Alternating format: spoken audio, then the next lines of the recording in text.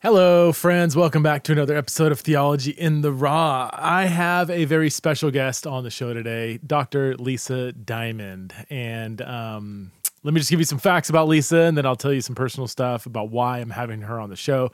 Dr. Lisa Diamond is a psychologist, a feminist. She's a professor of developmental psychology and health psychology at University of Utah. Her research focuses on sexual orientation, development, sexual identity, and bonding. She has a PhD from Cornell University in human development and a bachelor's degree from University of Chicago in psychology. She's best known for this book right here, if you're watching on YouTube, Sexual Fluidity, Understanding Women's Love and Desire. And in this book, she discusses the fluidity of female sexuality based on her study of 100 non-heterosexual women whom she interviewed, in a sense, over a period of 10 years.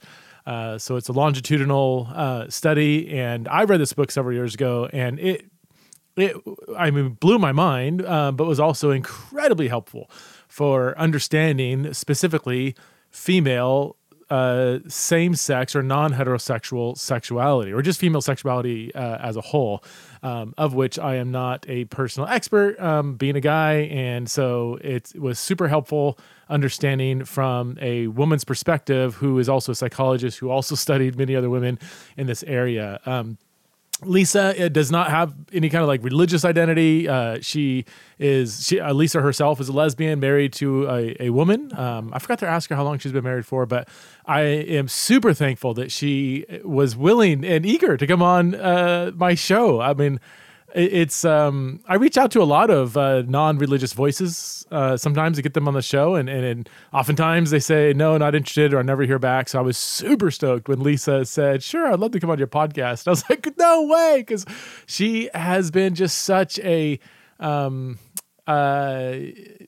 just an important voice in the conversation about sexual orientation. Lisa Diamond has, if you don't know her name, I mean, I know some of you probably do, but if you don't, I mean, Lisa is one of the leading voices in understanding the science behind sexual orientation. So if you're asking the question about, is it nature, is it nurture, are people born gay, does their environment make them gay or whatever, Lisa is a expert in this area, and she is very passionate about arguing against the so-called born this way myth. And so she talks about that at the beginning of the show. We talk about the born this way idea, and she just says that doesn't actually match the scientific data. And so you'll hear a lot about that. We also talk about her book, Sexual Fluidity, which was a fascinating book. It should go without saying, but don't expect like a Christian worldview on sexuality from Lisa in this conversation. She doesn't have a Christian worldview. Okay, so don't expect that. I had her on the show because she is an expert in the scientific conversation, and I'm just so thankful she came on the show. So if you want to support the show, you can go to patreon.com/theologyraw. Support the show for as little as $5 a month. And if you can't support the show, at least be generous toward the poor. Be giving your money away to somebody in need. And if you can't support the show, or even if you can support the show, I would also encourage you to leave a review. Now, I've heard podcasters say, leave a 5-star review. I think that's bunk. If you think it's worth 5 stars, give it 5 stars. But if you're like, you know what, Preston, your show's okay. It's in the 3 or 4 star range, and give it 3 or 4 stars. Leave an honest review. That's.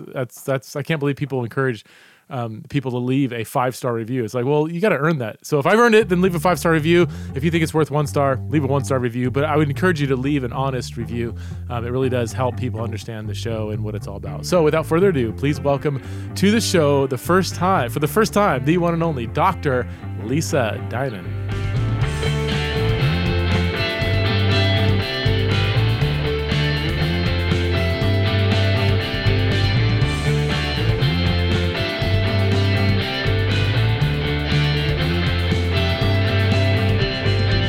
Hello, friends. Welcome back to another episode of Theology in the Raw. I am here. Man, I'm so excited. I'm going to fanboy all over my guest here, Dr. Lisa Diamond. I've already introed Dr. Diamond. I've been following her work for a long time. And Lisa, can I call you Lisa? Is it doctor? I have a doctor. I have a PhD too, so sometimes.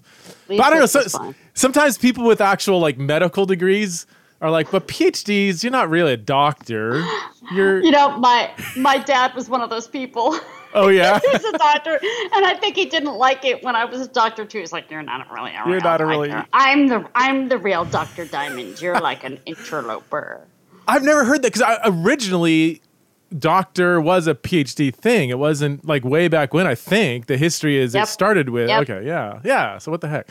So anyway, thanks for being on Theology in the Raw, and I want to dive in. Why don't we start with your TED Talk from a couple years ago, your TEDx talk, where you said that, I forget the exact title, but it was something like the Born This Way narrative actually works against LGBT rights. Or at least it doesn't support LGBTQ equality.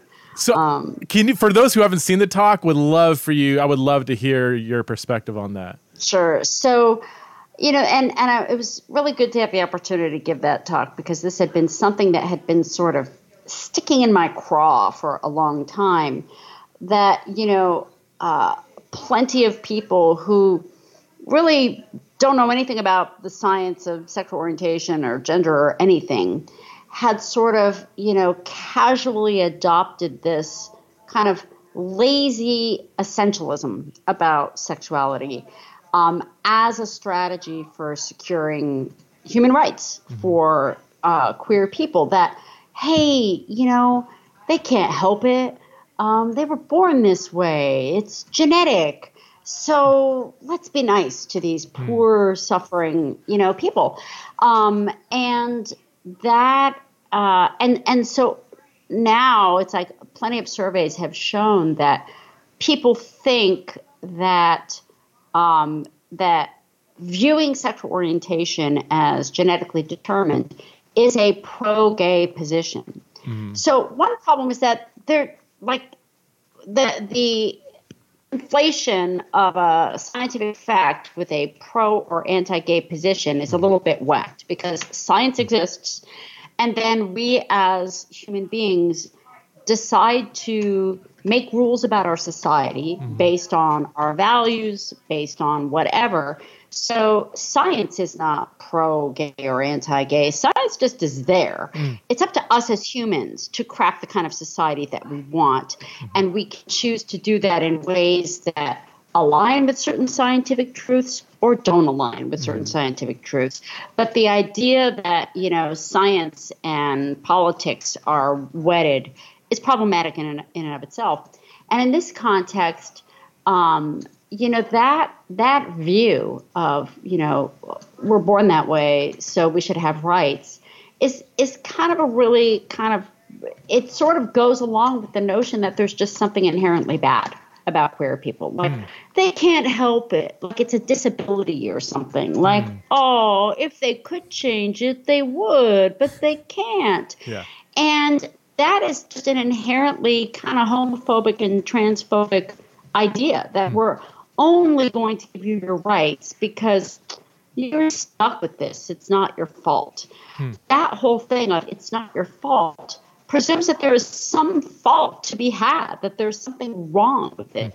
And an actually pro-gay position would simply be, as a society, we value autonomy. We value individual sexual freedom. We value sexual diversity. And as long as what you're doing is not harming somebody else, you have the right to privacy and you have the right to dignity.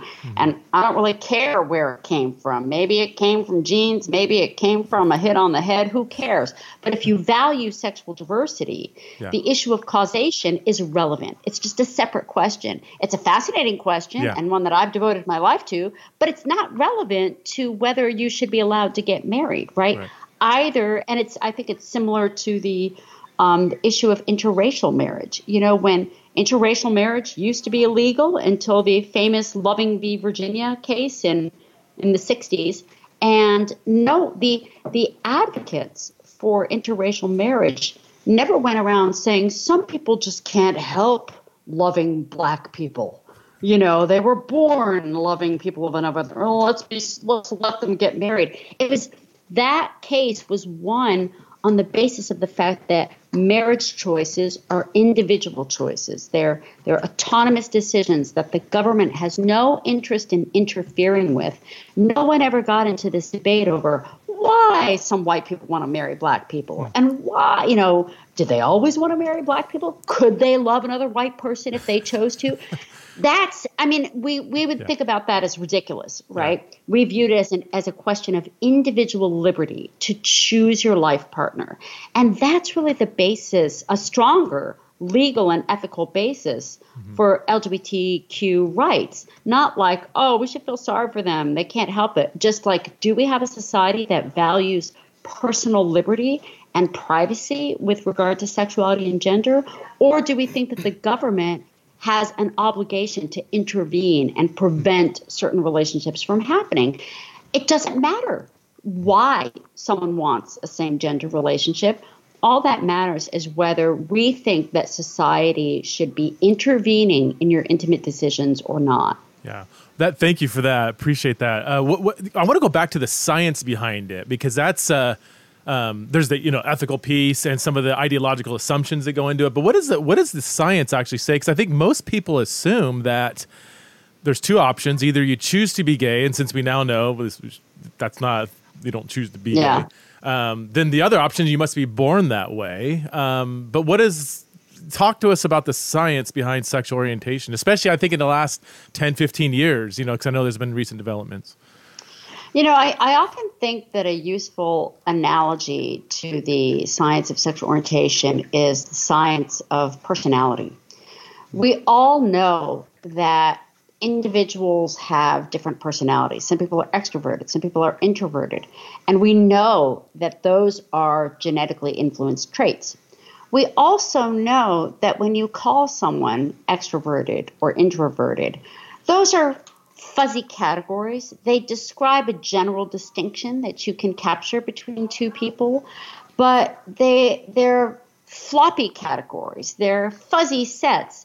And we all understand that over the course of someone's life, an extroverted person's sequence of friendships and relationships is driven partly by their genetic tendency to be that way, and also by the sequence of experiences that they have that allow them to express that personality trait in different ways. So over the course of that person's life, you're always seeing a combination of their genetic press and then their life experiences that are getting integrated with that genetic press at every single stage of the process. I think that is a better sort of analogy, to sexuality, that absolutely there's a genetic press. And actually, to be perfectly honest, the genetic press on personality is a little stronger than the genetic press on sexual orientation. Really? From twin studies, the heritability of sexual orientation is around 31-32%, meaning that if you have identical twins in the population, about 32% of the population variability in sexual orientation is attributable to genetic factors. For personality, it's more around 40% or 45%. Wow. So you're talking about a sort of not a genetic determination, but a genetic press on the probability of expressing certain sexual traits. And over the course of life, that genetic press is interacting with life experiences, right? So it's absolutely possible that someone with a strong genetic press for same-gender attraction will never be in an environment that really allows them to express that at all, right? In most cultures, you're channeled pretty rigidly into heterosexual relationships, and that person may not ever consciously, come to an awareness of that. Then they might have an opportunity to express it, and it's like, oh wow, oh my God, I actually would like to do this, but there's always this, that genetic press does not create something in your brain that's like, hey, I am gay, right? These experiences, sexuality is a complicated thing, and our society works so hard to influence kids' developing sexuality and to give them certain messages, that you are never seeing a pure expression of everything, right? Yeah. You are always seeing this very culturally shaped expression of a very complex, human experience. And so it shouldn't be such a surprise that the manifestation is so messy and so inconsistent, because it's, the genetic press is only partial, and you've got strong cultural influences from day one that are working to channel and press and express. And I want to get into your book, Sexual Fluidity, which focuses on women, but with what you just said, would you say that on a very general level that with males, that genetic press is a little stronger, and females, it's, again, on a very general level, less, or would you make a distinction between male and female sexuality when it comes to the genetic press?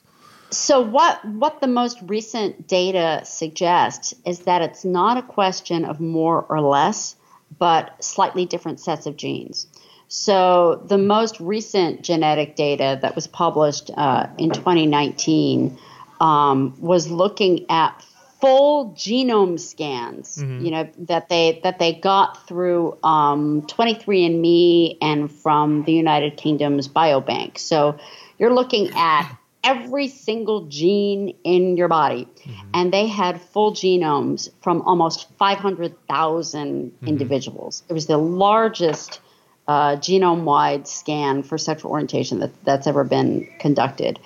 And what they found was that there was overlapping but distinct genes that seemed to be related to same gender sexuality. So there were some polymorphisms that would predict same gender behavior for both men and women, but then there was 2 that were distinct for men and 2 that were distinct for women. So it's more accurate to say that men and women are differently genetically influenced rather than strong versus weak. And importantly, when we are able to identify those polymorphisms, we don't know what they're doing, right? You're just talking about genes that code for protein synthesis. The pathway from that to a sexual experience is what is that? That we don't know. And so it's possible that those genes have differential expression during different phases of development, maybe earlier developing for men than for women, but that's speculative too. So again, I think it's, I used to think that women were more fluid than men. My whole book was premised on that. The more data that I've collected and the more data that's come out, I'm not so sure that's true. I think there might be more similarities than differences between women and men. And again, it may be that men show their fluidity in different contexts and different circumstances than women. And so it might be a matter of differentness rather than more or less. Okay, different kinds of fluidity rather than one's more fluid than... Okay, so you gave a paper, I think it was 2015.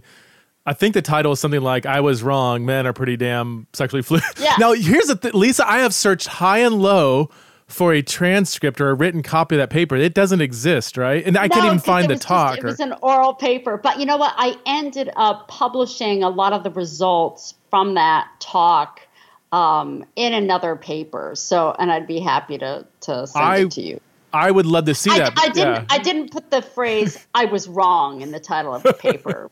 But, Well, okay, so let's back up because I might have opened up a big can. So your book, I'm going to hold it up for my YouTube. This is a YouTube and podcast. So this is the, well, I don't have the jacket. So here's the spine. There you go. Sexual Fluidity, Understanding Women's Love and Desire. Lisa, I remember reading this with the actual cover with that somewhat... it was like this sexy woman that they picked. It's pretty sensual. And the title, Sexual Fluidity, Understanding a Woman's Love and Desire, and the subtitle is written pretty bold on the front. Here I am, I'm at one of my kids' sporting events, I'm reading this, and all the soccer moms are looking at me like, who's this creeper, you know? So thank you for that. Borrow that? Yeah. Can I borrow that book? I'd like to read that. I'll can you summarize, for somebody who has no clue about the book, summarize what the book was about, what you found in the book? It's a fascinating book. The book was the result of, at that point, 10 years of work, which is now continued. So I've actually continued to follow these women for over 20 years. Really? We'll be coming up Wow. 25 okay. years. Yeah. Wow. A group of women that I started interviewing back in the early 90s, in the dark ages when email wasn't really a thing yet. And I was interested in tracking lesbian and bisexual identity development as it unfolded. Most of the research, I'm a developmental psychologist. Most of the research on that process had been done retrospectively by taking a bunch of adults and saying, what do you remember about when you first started thinking that you might be attracted to the same gender? And how did that work? And memory is a pretty biased thing. Yeah. And also a lot of that work had only been done on men, and there wasn't that much data on women. And so I was like, well, what we need to do is get some women who have just come out and just follow them over time rather than retrospecting backward. And what emerged from that was just a heck of a lot of variability in their pathways of relationships and attractions over time. That some women started out, identifying as lesbian, and then they would end up in a relationship with a man, and they'd be like, well, maybe I'm bisexual, or maybe I'm just a lesbian who happens to be with a man right now, so maybe I don't know what I am, so maybe I shouldn't label myself, and then maybe 2 years later, they'd be back with a woman, they're like, no, I think I'm a lesbian now. And then other women would be going through other transitions. And so I coined the term sexual fluidity to describe this capacity for variation. That it doesn't mean that you don't have an orientation. It means that your orientation doesn't provide the last word on every single attraction or relationship you're likely to experience or enjoy. That you've got a little bit of a wiggle room around it. So, because I think some people are like, does that mean that sexual orientation doesn't exist? It's like, no, it exists, but it's not the only thing going on.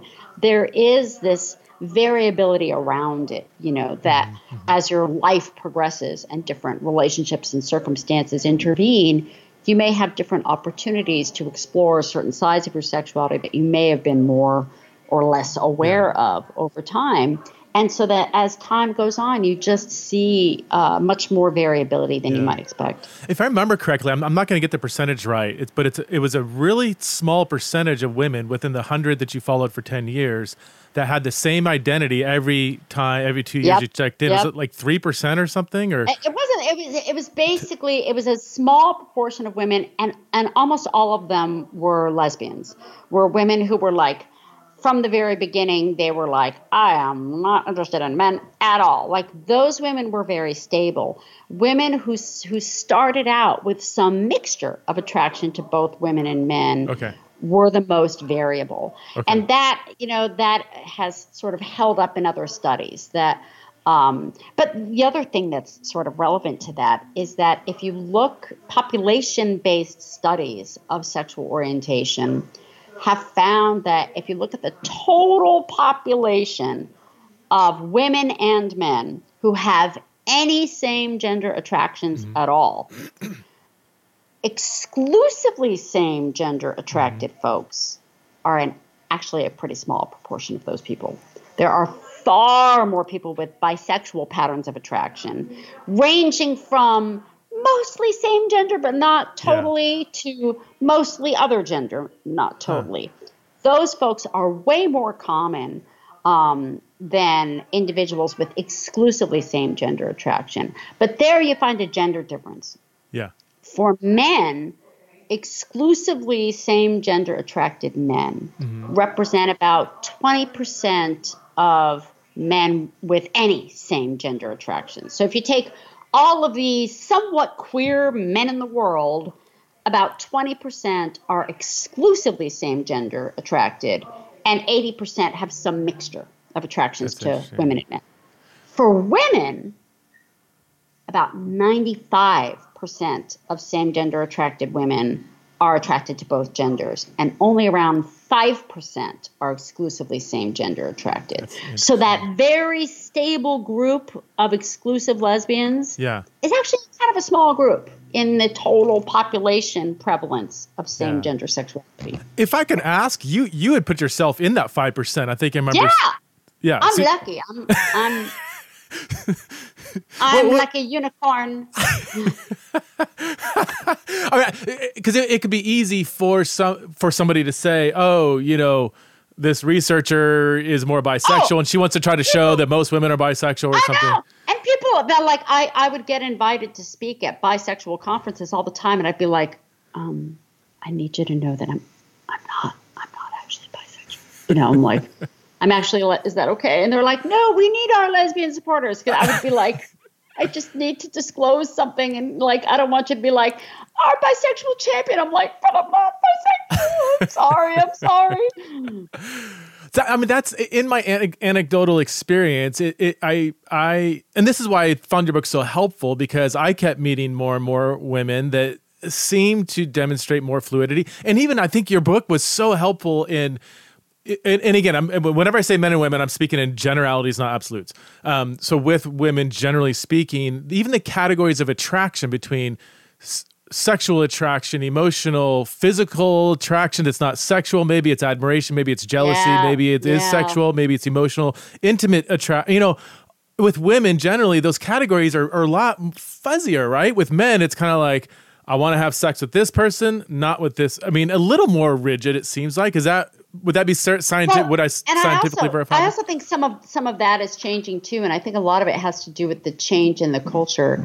One of the things that I talked about in the book was that a lot of women grow up with a lot of erotic images of women all around them, and newspapers and photographs, and so that experience of, do I want that or do I want to be that, is a really common experience, because you're in this position of occupying the sort of gaze of the, of the viewer, and seeing the woman as an erotic object at the same time that you're viewing yourself. I have heard so many stories from young men echoing that, and I think it's corresponded with the sort of growth in men's magazines like Men's Fitness. There are men on Instagram and things like that. And so that has kind of changed the whole sort of landscape. And so now men are starting to show the same sort of like, do I want that, or do I want to be that that women have? Can you? I want to make sure we distinguish between what you're talking about when it comes to sexual fluidity within general categories of orientation versus reparative therapy or changing from one orientation to the other. Can you clarify maybe that distinction? Because some people might be hearing, "Wow, is she an advocate for reparative therapy?" Yeah, I mean, I think the best way that I can describe it is that it's similar to the weather, right? The weather changes, we don't change it. Right? It changes on its own. And if you think that you can be like, oh, sometimes it's sunny and then it becomes rainy, I'm going to make it sunny. We can't do that. Those changes are outside of our ability to control them. It's very similar to that. The changes that women underwent in my study were not changes that they were able to cause to occur.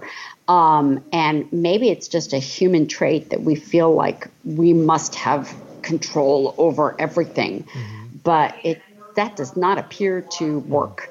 And in fact, it can do, great damage. I mean, the other thing about reparative therapy is that it's not going into the process of change, saying, wow, let's just explore the human potential for growth. It's basically coming at it from saying, there's a better way to be and a worse way to be, and what you are feeling now is bad and wrong, and that's a very damaging thing, to do, especially to an adolescent. Yeah. Have you seen, and maybe just anecdotally, or if you have studies, like, so there is fluidity within a general pattern of orientation. Have you seen really strong swings for like, from like a Kinsey 2 to a 5, or, I would love to know your thoughts about the Kinsey scale too, but like, have you seen like, wow, that was not just a little bit of a shift. That was like, I used to be way into women and now I'm way into men and not women. Have you seen that anecdotally, or? Those huge shifts are much less common than shifts within that bisexual category. Now, the one exception is that, especially for women, women are socialized to really sort of orient their own sexuality around their current partner. Okay. I think it's a part of the historical control of female sexuality. Like, you should be desiring your committed partner. So one of the things that I have observed is that, say a woman who was, pretty strongly bisexual, if she ends up, in a relationship with one gender or another, she'll be like, well, now all of my attractions are about my partner. Okay. So it's not so much a shift on the Kinsey scale. It's just like, I'm just focused on this person. And this person happens to be a man, or this person happens to be a woman. Okay. And so now 100% of my attractions are toward one gender because it's the gender of my partner. Yeah. And so relationships can have a very stabilizing effect on someone's attractions. That makes total sense. Do you, given everything you're saying, and this is kind of like a thinking out loud question, but do you think these categories of sexual identity are helpful, or maybe not, that's not, maybe potentially misleading? Because when I've heard people say, like, it's almost like if you're gay, then you're gay, and if you're straight, you're straight. And there's no, like, it's just like this separate compartment, it's like a separate ontological category of, and it just, I don't know. So sometimes I wonder, especially with younger people, when they're searching, well, who am I, which box do I fit in? I'm just kind of thinking out loud. I think that could be in some cases not really that helpful. Or what are your thoughts on that? And in fact, the younger generation is way less likely to, identify. I mean, the LGBTQ it went from, LGBT to LGBTQ and then LGBTQIA, and there's a plus and whatever. Yeah. And I think that just shows that, the younger generation is trying to find a broader range of identity options. And a lot of them are like, I don't want to label myself, one way or the other. So I do think that, it's becoming less relevant, but I also think that the reason that we still have LGBTQIA rather than like nothing is because I still think that there's a value for individuals to sort of have that sort of tribal affiliation with other people who are like them in some way. Right. And so I think that there still is this drive to identify with others, but to not feel that is like a tattoo, marked on your forehead for the rest of your life. And that those identities are social locations. They're not necessarily any sort of essential truth about you. Yeah. Maybe that's why younger people, it seems like there's been and I think I read a study on this, that the massive rise in younger people identifying more as bisexual or on a gender spectrum of non-binary or queer, because these are fuzzier categories, right? And so they want that. Yeah. Is there a statistic for that? It seems like, even with, again, I'm in the church, and every other youth group I go to and talk, half the girls would say I'm bisexual, bisexual. Maybe I'm not literally half, but it's a lot. It definitely, and I think a lot of it is because those identities, those more flexible identities like bisexual and pansexual, weren't very visible, 20 years ago. But the internet has changed a lot of that and has made a broader range of identity categories kind of more visible and more accessible. And so you do find more individuals identifying with those more flexible and broader categories. Yeah. I've got two kind of unrelated questions. This one just came up in my head, and this is Theology in the Raw. Okay, so I think my audience mostly are Christians. They'd probably love to know, as somebody like yourself who doesn't have didn't grow up in the church, whatever, is a lesbian, married, what's your perception of the Christian church? And you can be totally honest. My assumption is it's probably not very positive, but I would love your perspective. When you think Christian Protestant church, what comes to mind? I went to a religious school growing up, even though we weren't I think my mom was Baptist, but she didn't really practice. Okay. So I went to a very strict Episcopal school when I was young. Okay. And so and it had, I remember the sermons were, a little bit scary. They were a little negative, like to be very afraid of sin. Okay. So it was, it was nice to have an environment that had like certain songs and certain rituals that had a certain familiarity. But I did come away being kind of spooked by it. And so, but I'm also, one of the things I've become sort of aware of during the rest of my life is the Unitarian Universalist movement, and that there's lots of attempts to have kind of more open and embracing aspects of Christianity and Judaism. And then living in Salt Lake, I know so many members of the LDS faith who are trying to make that faith more accepting. So, I mean, my sort of perspective is that Christianity really depends on the Christian. That there are incredibly affirmative, aspects of it, and then can be incredibly restrictive, and it all depends on the person. One of the women in my study her family was devoutly Catholic. And so she had come out when she was around 17, and she had a girlfriend. Her girlfriend was kicked out of her house.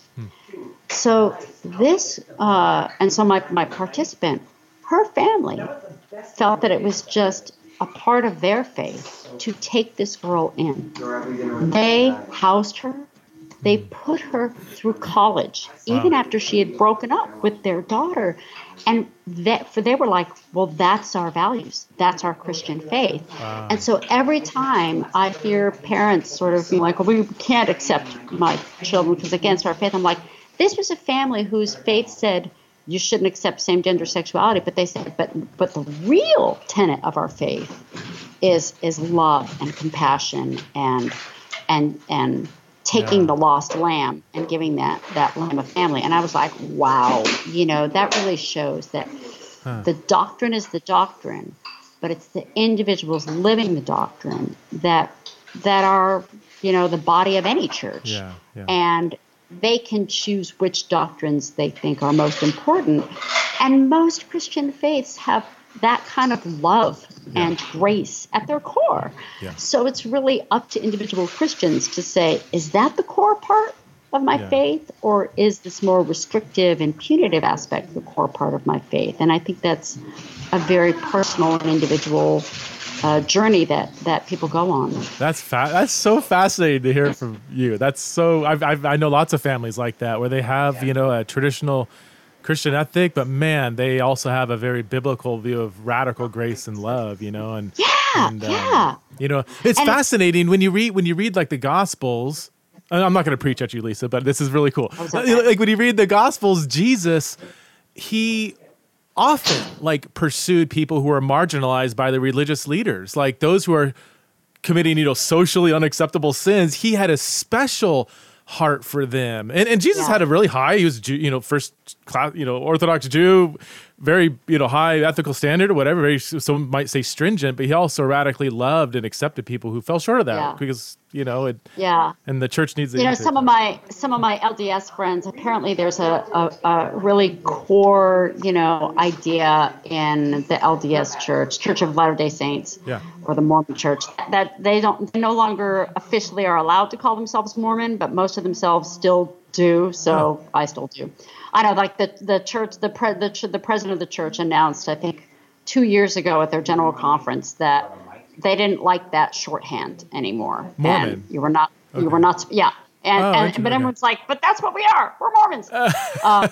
Anyway, a real core story that all kids kind of hear growing up in the Mormon church is about how, in your flock, you don't worry about all the people who are in the flock. You worry about the one lamb who's gone astray. You go after the one. Mm-hmm. And that one is just as important as the many.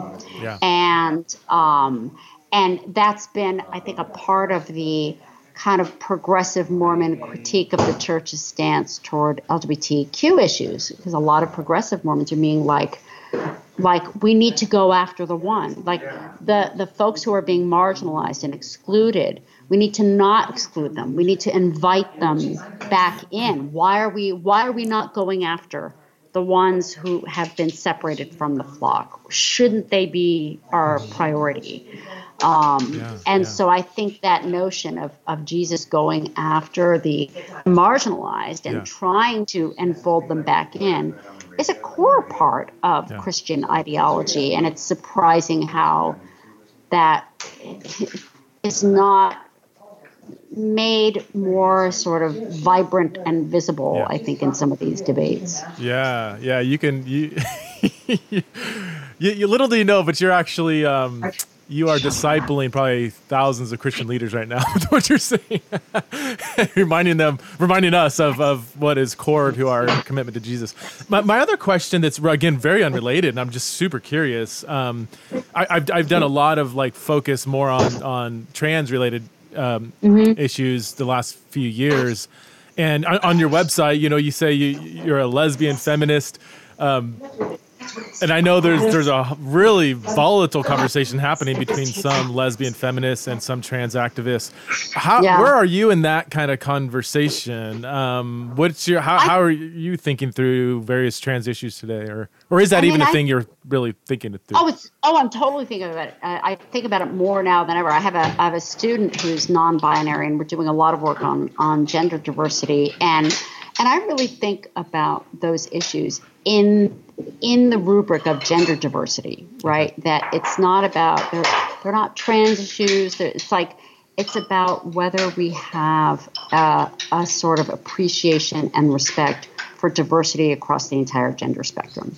And to me, that's a core part of feminism, because for me, feminism is about sort of understanding and resisting the forces that privilege certain genders over other genders. And that absolutely aligns with a respect and embrace for gender diversity, that we simply should not have social systems that privilege certain gender expressions over others. And we must actively resist that sort of discrimination and that sort of systematic disenfranchisement. So that's sort of how I approach it. Feminism is as much for men as it is for women. It's about having equal social structures that don't use gender as a tool of oppression against anybody.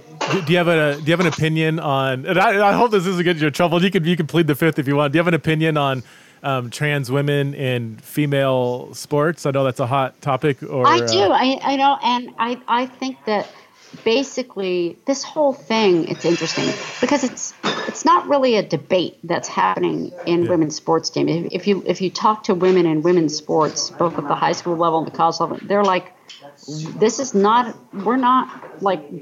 a manufactured problem. This was a manufactured debate by folks who want to create trans people as villains, as evil, scary people. It's like they've given up on the bathroom fight, so now they're like, oh, they're coming after your girls' hockey team, right? The number of trans women, trying to play women's sports is so low, and there's no evidence that they're taking any positions away from anybody else. So, the idea that especially, and, if you're talking about professional sports, there's a robust competition, like anyone who is, that competition is alive and well. So really we're talking about high school sports. And the idea that it is so difficult in this country to get any children to move their bodies off of the couch and away from their video games to get on a grassy field and do anything physical, that the idea that you would be trying to shut down any form of physical movement in an American teenager is crazy, right? We have an obesity epidemic, right? Yeah. Just let them out, let them run around, for God's sake. So this is a completely manufactured, political crisis. There is no high school in the country that is worried about this. But you did say there are some cases, right? I mean, I can think of a few. You're just saying it's a fringe thing that's been made more mainstream. Absolutely. Yeah. I mean, first, there are so few kids that undergo a full gender transition, in the high school years. That is really rare, really rare. So again, I feel like it's so few cases that it's just being used as a political football. It's not a real thing. Yeah. There was a case in Idaho, a high school girl who I think got beat by a trans woman athlete, and I think it made it to the courts or whatever. But I've said the same thing. I think those cases are real, and we need to think through that. But definitely people latch on to. I mean, it's a lot of it comes down to just the nature of our news and media outlets today. It's like everybody's desperate for money. They need the clickbait. They need to produce anger and get your tribe stirred up. And so the several cases I can think of are probably all that have existed, so there's not that many. And we can't read again, from a Christian perspective, we have a hard time with LGB, let alone the T is even extra stigmatized. So I'm like, get to know 20 trans people and you'll realize that 19, maybe 20 of them are not trying to push them away. They're not trying to change bathroom bills. They just have to, sometimes they might pee in public and they don't want to be harassed in which bathroom. Where do I go? Just tell me where to go. They have become a sort of a very convenient scapegoat. I think they're perceived as more threatening than queer people. And there's more violence directed at them. So it's, I'm doing a project now where I'm working with parents in the Mormon Church who have a trans or non-binary child and trying to reconcile their faith with their acceptance of their child, because the Mormon Church actually released a new policy position, I think in January of 2020, saying that they did not acknowledge anything other than birth assigned sex. That there was just, as far as they are concerned, there is no such thing as a trans or non-binary person. And there's no kind of pathway to staying in the church as a trans or non-binary person.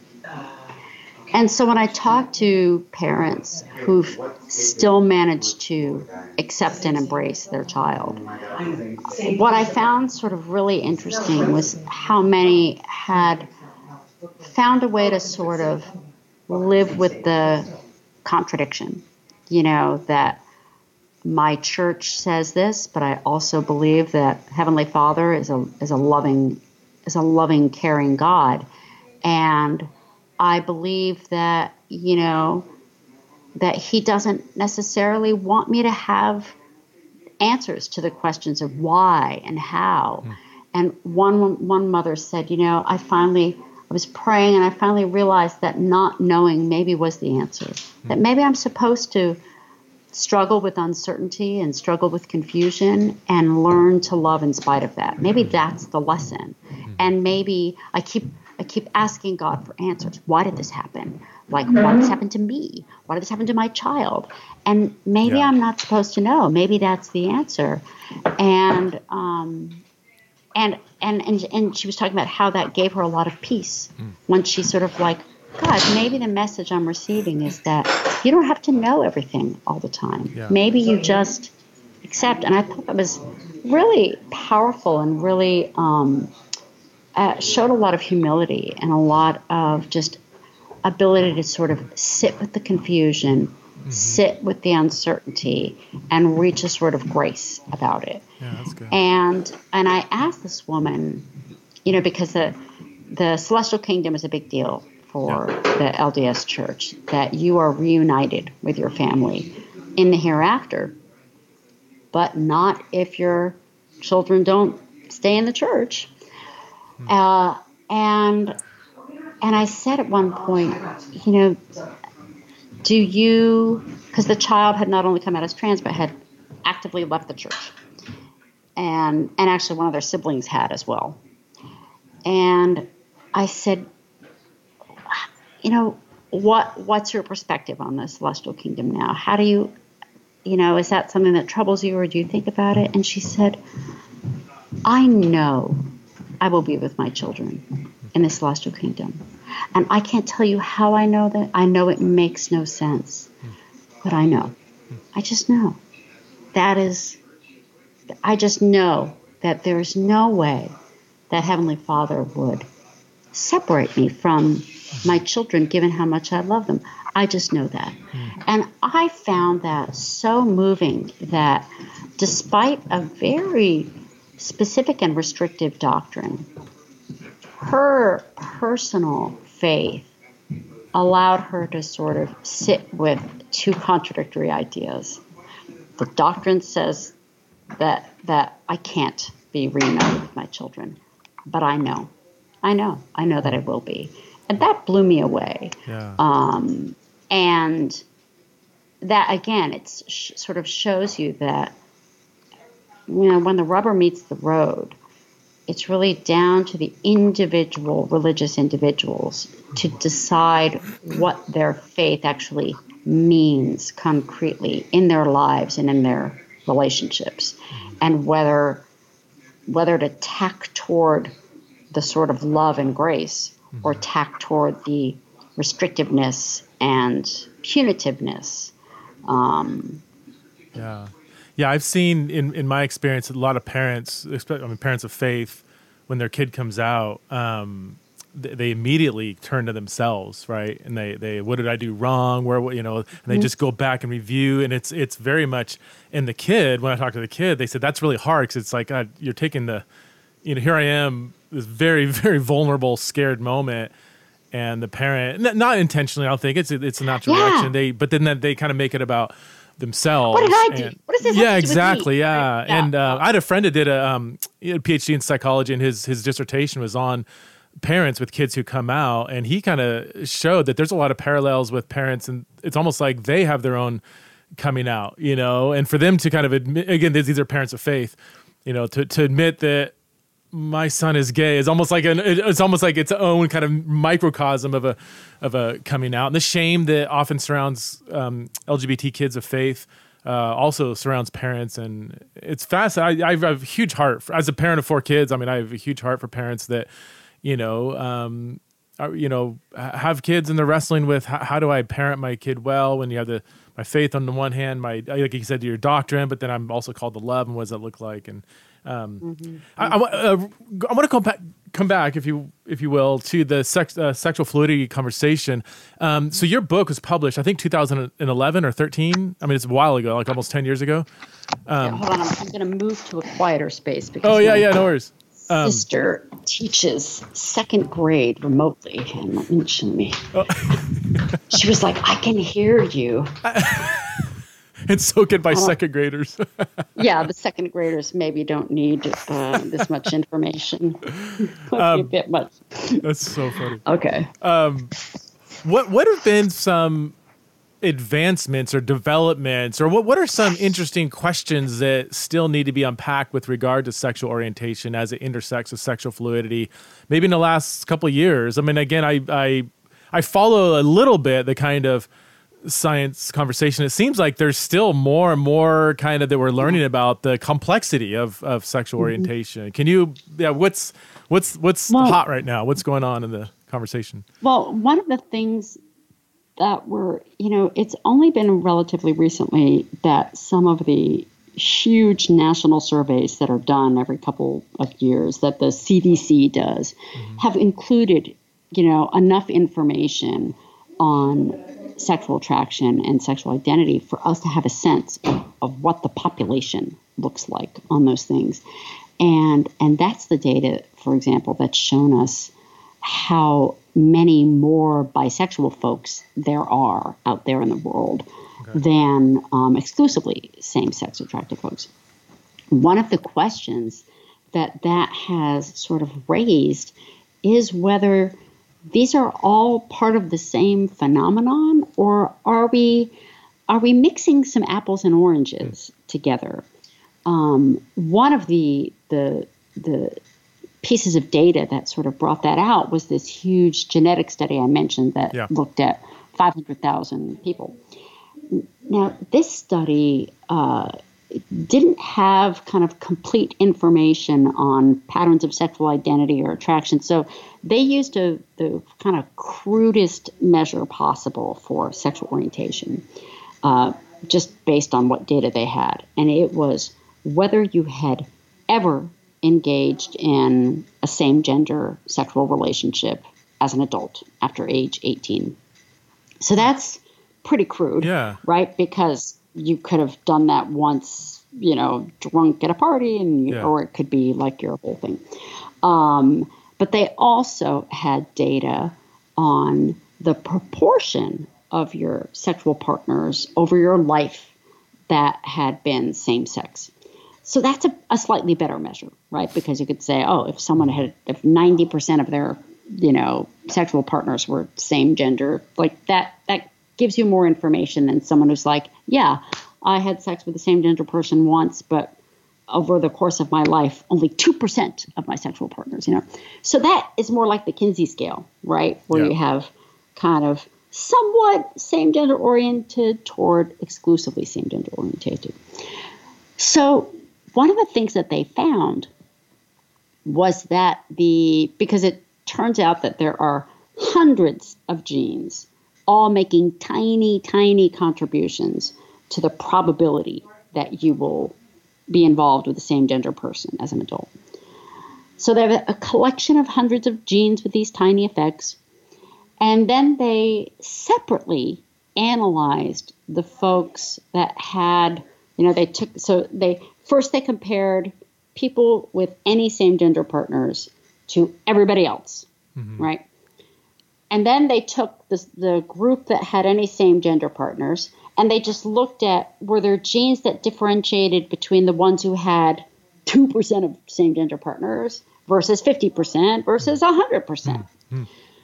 So the bombshell finding was that the collection of genes that differentiated between folks with any same-gender partners and folks who had never had same-gender partners were totally different genes than the ones that differentiated between folks with just a few same-gender partners and a lot of same-gender partners, which was crazy because everyone sort of assumed that having any same-gender partners is sort of like just a form of being gay. And then the more of that you have, the more gay you are.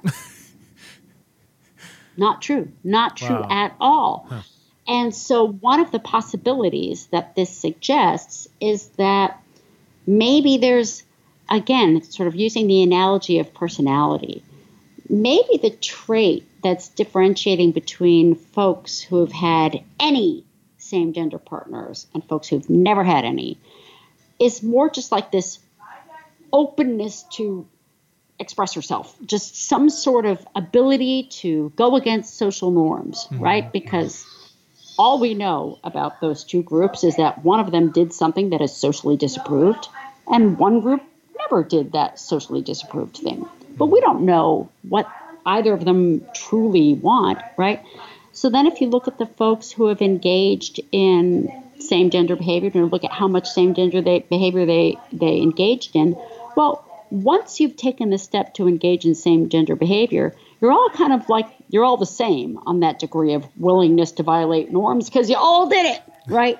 And so then being more willing to break norms doesn't really matter anymore. And so there you're talking about a different sort of trait.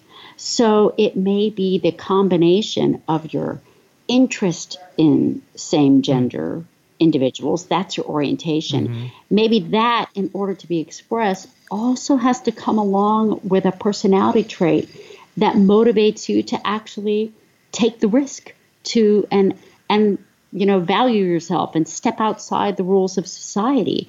And so again, when you look at the expression of a lesbian or a bisexual or trans person, you're looking at whatever their genetic press toward that identity is, combined with a whole bunch of other traits that may make them more or less likely to ever act on that, to ever take the risk to say it out loud.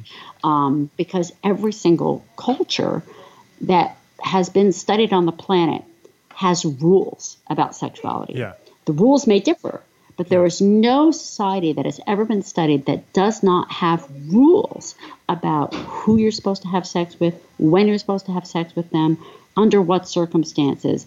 And so to express some form of sexual behavior, whether it's same-gender sexuality or having an affair or masturbating or whatever, doing something that is against your society's rules takes a certain amount of gumption.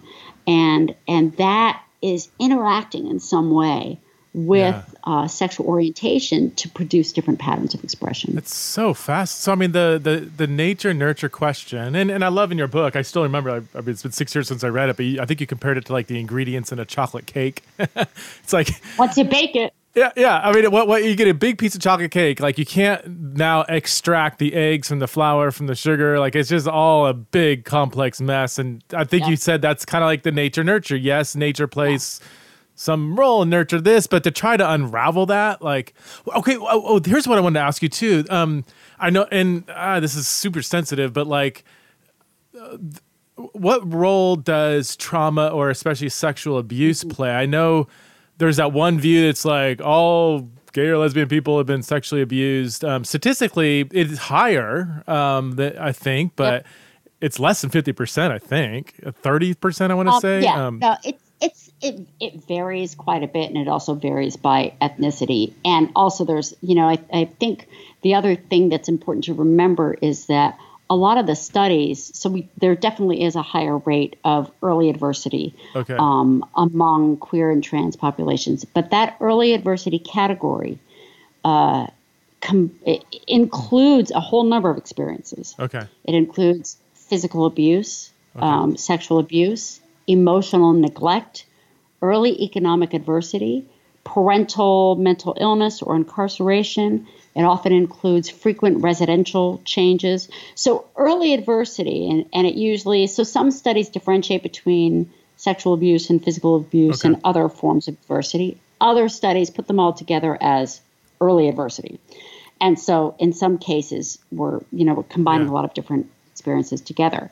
So overall, you definitely do find that individuals with, a non-heterosexual orientation and trans and non-binary individuals report higher rates of early adversity. The measures of early adversity typically include everything up until age 18. So in a lot of cases, the early adversity can occur after the kid has already come out or begin to express gender nonconforming behavior. And there's some evidence that if a child begins to express those, tendencies, they end up getting punished by their parents and mistreated by their parents. So there is no evidence that, that early adversity causes, individuals to be, different in that way. However, one of the things that's actually an area of my research, one of the things that we know about early adversity is that it can have an effect on our stress response systems that makes us sort of hyperreactive to stress. And this is thought to be sort of due to the fact that if you're a kid in an adverse environment, you sort of have to be on alert all the time, right? Because danger is around you constantly. Mm-hmm. So your neurobiological threat systems go up and they're like, hypervigilant for any cues of danger. One of the things that I have kind of wondered about is whether that sort of hypersensitivity to threat also makes individuals just more aware of their own feelings and experiences and sort of just more sort of keyed in to their body's response, so that a kid who has a genetic press towards same-gender sexuality, who has also experienced early adversity and has that sort of super alert nervous system, might be more aware of their own sexual attractions and more sort of in tune with what they actually want, because their body is sort of like, And so it might be an effect that's like the folks who have been exposed to early adversity might come out sooner. They might be more aware of their feelings because their whole body has learned to be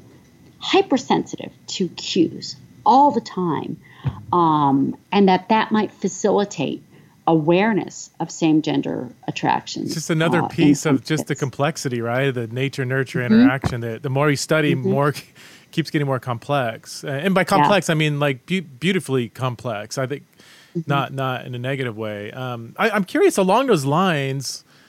And again, this is, I guess, more of a, there's a debate in the church about some of the sexual identity terms and whether they're good or not or whatever. Do you think sexual identities reinforce actual sexual attraction? Like, say there's somebody who experiences some level of attraction to the same sex, but there's like, I'm not going to call myself by any identity. This is just part of my experience, whatever.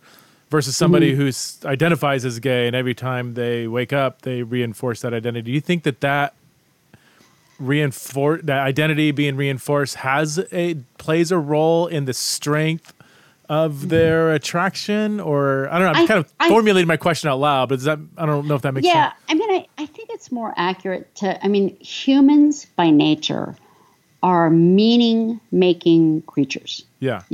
We are always looking for patterns in our own ideas. And it's not just with regard to sexuality. You can see it, from early ages. It's like, oh, my child just played soccer really well. I think I've got a soccer star. I think I've got a soccer child. Or like, you're such an artist. You're a natural artist. You're a musician. I see this tiny. We are likely to look at everything and try to make a pattern or a category out of it. That's partly how the human brain works. That's what we do. That's how neurologically we work. We seek patterns. We chunk things together. And so I think it's not all that different between, sexual identity and anything else. I think we all find it reassuring to have a category that helps us make sense of ourselves. But I think if you look at adolescents in particular, they're pretty loose about those categories. I know plenty of adolescents who it's like one day they're this. I'm a goth. That's who I am. And 2 weeks later, it's something different. So I don't think there's any danger that adopting a certain sexual identity will channel a kid in a certain direction. Because if you watch any teenager, they pick up those categories and drop them like hot potatoes all the time. Yeah. And if anything, I think the current kind of press among contemporary youth has been to not label your sexuality and to just kind of be like, I think that's one of the sort of motivations behind terms like pansexual. It's like, you know what, whatever, I don't care. And to some degree, I think that can, be a healthy thing. I do think the notion that your identity is some eternal truth about you. I mean, that's exactly what my research kind of suggests is kind of a whacked notion. Yeah. It's not some eternal truth. Identity is a way that we make sense of our current circumstances. And those circumstances fluctuate. Yeah. And so identities often fluctuate.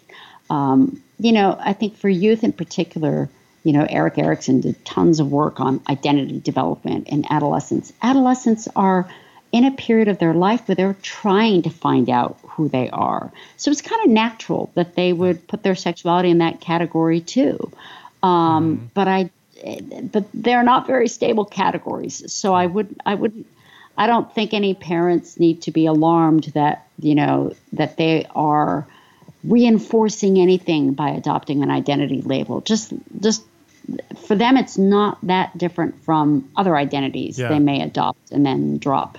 Lisa, I've taken you over an hour, and we opened up a huge can of worms at the end, but we're going to have to let those worms crawl all over this place because I don't want to take another hour to unpack all that. But man, I thank you for coming on a Christian podcast. I mean, I don't know if you were nervous or not, but hopefully it was a good time for you.